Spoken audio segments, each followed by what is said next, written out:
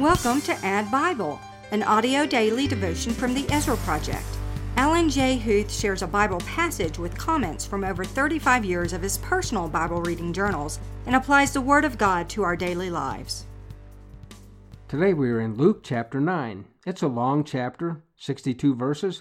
We'll listen to Faith Comes by Hearing's recording of this chapter. It's about Jesus sending out his apostles, feeding 5,000, the transfiguration, and the cost of following Jesus. Let's listen in to Luke 9.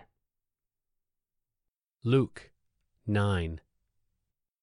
And he called the 12 together and gave them power and authority over all demons and to cure diseases. And he sent them out to proclaim the kingdom of God and to heal. And he said to them, Take nothing for your journey, no staff, nor bag, nor bread, nor money. And do not have 2 tunics. And whatever house you enter, stay there, and from there depart. And wherever they do not receive you, when you leave that town, shake off the dust from your feet as a testimony against them. And they departed and went through the villages, preaching the gospel and healing everywhere. Now Herod the Tetrarch heard about all that was happening, and he was perplexed, because it was said by some that John had been raised from the dead, by some that Elijah had appeared, and by others that one of the prophets of old had risen.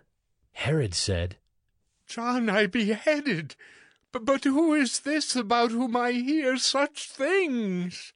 And he sought to see him. On their return, the apostles told him all that they had done. And he took them and withdrew apart to a town called Bethsaida. When the crowds learned it, they followed him, and he welcomed them and spoke to them of the kingdom of God, and cured those who had need of healing. Now the day began to wear away, and the 12 came and said to him, Send the crowd away to go into the surrounding villages and countryside, to find lodging and get provisions, for we are here in a desolate place. But he said to them, You give them something to eat. They said, We have no more than 5 loaves and 2 fish, unless we are to go and buy food for all these people.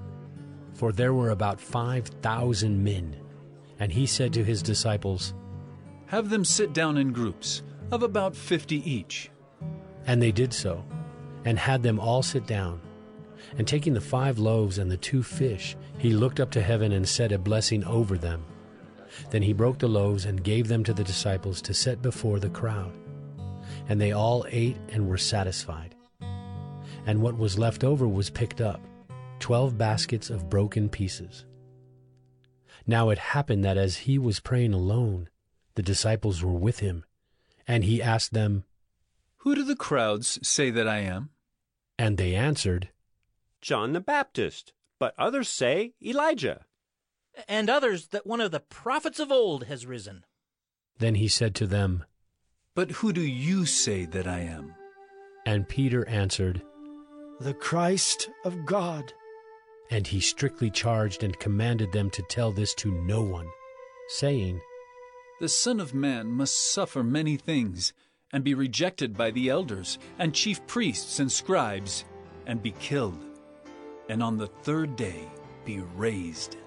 And he said to all, If anyone would come after me, let him deny himself and take up his cross daily and follow me.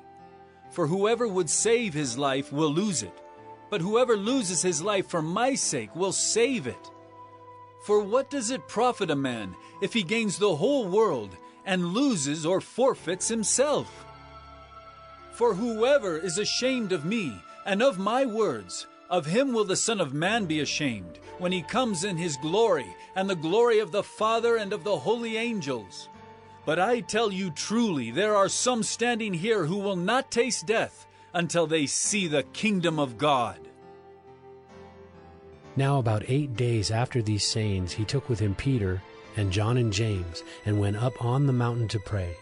And as he was praying, the appearance of his face was altered, and his clothing became dazzling white. And behold, 2 men were talking with him, Moses and Elijah, who appeared in glory and spoke of his departure, which he was about to accomplish at Jerusalem. Now Peter and those who were with him were heavy with sleep. But when they became fully awake, they saw his glory and the two men who stood with him. And as the men were parting from him, Peter said to Jesus, Master, it is good that we are here. Let us make 3 tents, one for you, and one for Moses, and one for Elijah. not knowing what he said. As he was saying these things, a cloud came and overshadowed them, and they were afraid as they entered the cloud. And a voice came out of the cloud saying, "This is my son, my chosen one. Listen to him." And when the voice had spoken, Jesus was found alone. And they kept silent and told no one in those days anything of what they had seen. On the next day, when they had come down from the mountain, a great crowd met him. And behold, a man from the crowd cried out, "Teacher, I beg you to look at my son, for he is my only child. And behold, a spirit seizes him, and he suddenly cries out. It convulses him so that he foams at the mouth and shatters him, and will hardly leave him. And I begged your disciples to cast it out, but they could not." Jesus answered, Oh, faithless and twisted generation, how long am I to be with you and bear with you? Bring your son here. While he was coming, the demon threw him to the ground and convulsed him. But Jesus rebuked the unclean spirit and healed the boy and gave him back to his father. And all were astonished at the majesty of God. But while they were all marveling at everything he was doing, Jesus said to his disciples, Let these words sink into your ears. The Son of Man is about to be delivered into the hands of men. But they did not understand this saying, and it was concealed from them, so that they might not perceive it. And they were afraid to ask him about this saying. An argument arose among them as to which of them was the greatest. But Jesus, knowing the reasoning of their hearts, took a child and put him by his side, and said to them, Whoever receives this child in my name receives me, and whoever receives me receives him who sent me. For he who is least among you all is the one who is great. John answered, Master, we saw someone casting out demons in your name, and we tried to stop him because he does not follow with us. But Jesus said to him, Do not stop him, for the one who is not against you is for you. When the days drew near for him to be taken up, he set his face to go to Jerusalem. And he sent messengers ahead of him, who went and entered a village of the Samaritans to make preparations for him. But the people did not receive him, because his face was set toward Jerusalem. And when his disciples James and John saw it, they said, Lord, do you want us to tell fire to come down from heaven and consume them?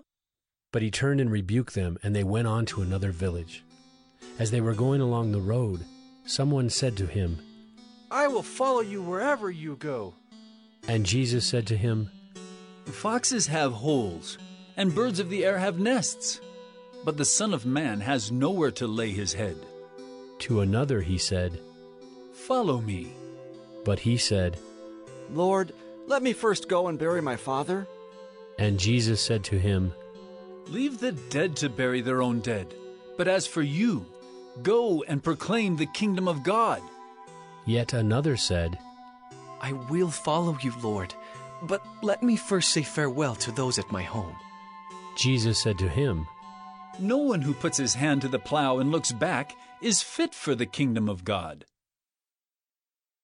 In 1994, I was in Las Vegas, as you might recall from previous recordings. I recorded Luke chapter 9, and I wrote Out by the Pool. So I read Luke chapter 9, Out by the Pool in Las Vegas. In 1995, I read Luke 9 on one day, and I wrote, Do I have power over demons? Verse 1 I was referring to. And then I wrote, Herod sought to see Jesus. Why didn't he summon him? He was the king. I continued to write, Feeding 5,000. Use what you have. God can multiply the effort. And then I wrote, But who do you say that I am? Still the question of my day. And finally, Teacher, I implore you, look on my son. Then Jesus rebuked the unclean spirit, healed the child, and gave him back to his father. And I had a little parenthesis around that for one of my sons. He was a teenager at the time. In 1996, I read Luke 9 in 2 different days, the first 36 verses on the first day, and I wrote, "Who do the crowds say that I am? Who do you say that I am?" Jesus is a personal decision. The next day I completed Luke chapter 9, verses 37 through the end, and I wrote, "Let these words sink down in your ears." And I was referring to verse 44. And then I wrote, "Which of you will be the greatest? For he who is least among you all will be great." And then I wrote, Jesus tried to visit a Samaritan village, but they refused him. Even Jesus was not welcome everywhere, but he simply moved on. I finished with, "Follow me, get on with it, and don't hesitate, and don't look back." There's so much meat in Luke chapter 9 that's why sometimes I split the reading of a chapter like this into 2 or 3 days. In the opening verses of chapter 9, Jesus gives the 12 power and authority over all demons and to cure diseases, and he sends them out to proclaim the kingdom of God. We talked a little bit yesterday about a non-profit ministry. Look here again at what this says. Verse 3, "Take nothing for your journey, no staff, nor bag, nor bread, nor money." So how were they supported? They were supported by the people they went and visited. Another version of a non-profit ministry. Jesus feeds 5,000 men. If women and children were also there, that could have doubled the size of that crowd. Yet they all ate and were satisfied. And how many baskets of leftovers were picked up? 12. 1 for each apostle. Probably just a little reminder from Jesus to them that he is more than enough. Alone with his disciples, Jesus asked them, "Who do the crowds say that I am?" But then he gets personal. "But who do you say that I am?" Each one of us has to answer that question personally. Who do you say that Jesus is? Can you personally say, like Peter, "You are the Christ, the Messiah"? Is he your Christ? Is he your Messiah? If so, there's a cost to follow Jesus. Verse 23, "If anyone would come after me, let him deny himself and take up his cross daily and follow me. For whoever would save his life will lose it, but whoever loses his life for my sake will save it. For what does it profit a man if he gains the whole world and loses or forfeits himself? For whoever is ashamed of me and of my words, of him will the Son of Man be ashamed, when he comes in his glory and the glory of the Father and of the holy angels." Is Jesus your Christ? Is he your Messiah? If so, he's asking you to deny yourself, take up his cross, and follow him each and every day of your life. Oh, you may say yes. You may say, "I've done that." You may say, "I will follow you wherever you go." That's what some said in verse 57. But Jesus tests each of their commitments. He's testing yours. Are you truly willing to follow Jesus? It may mean you need to leave your home. It may mean you need to leave your family. It may mean that you need to give up your occupation. Jesus closes the chapter with this phrase, "No one who puts his hand to the plow and looks back is fit for the kingdom of God." Are you all in? Many who crossed the path of Jesus had to truly think about their commitment to him. As we read the Gospel of Luke, you may have the same challenge. That's our application from Luke chapter 9. Is he your Christ, your Messiah? If so, have you denied yourself and taken up his cross? And do you follow him every day of your life? It may be a challenge to count the cost to follow Jesus, but it's really no challenge at all, is it? He was all in. He gave it all for you. Will you in turn give it all to him? Jesus, thank you for the challenge of Luke chapter 9. Who do men say that I am? Who do you say that I am? And thanks for the reminder to count the cost. Holy Spirit, help me be willing to pick up your cross and follow you each and every day of my life. Strengthen my resolve to follow you wherever you go. In Jesus' name we pray. Amen.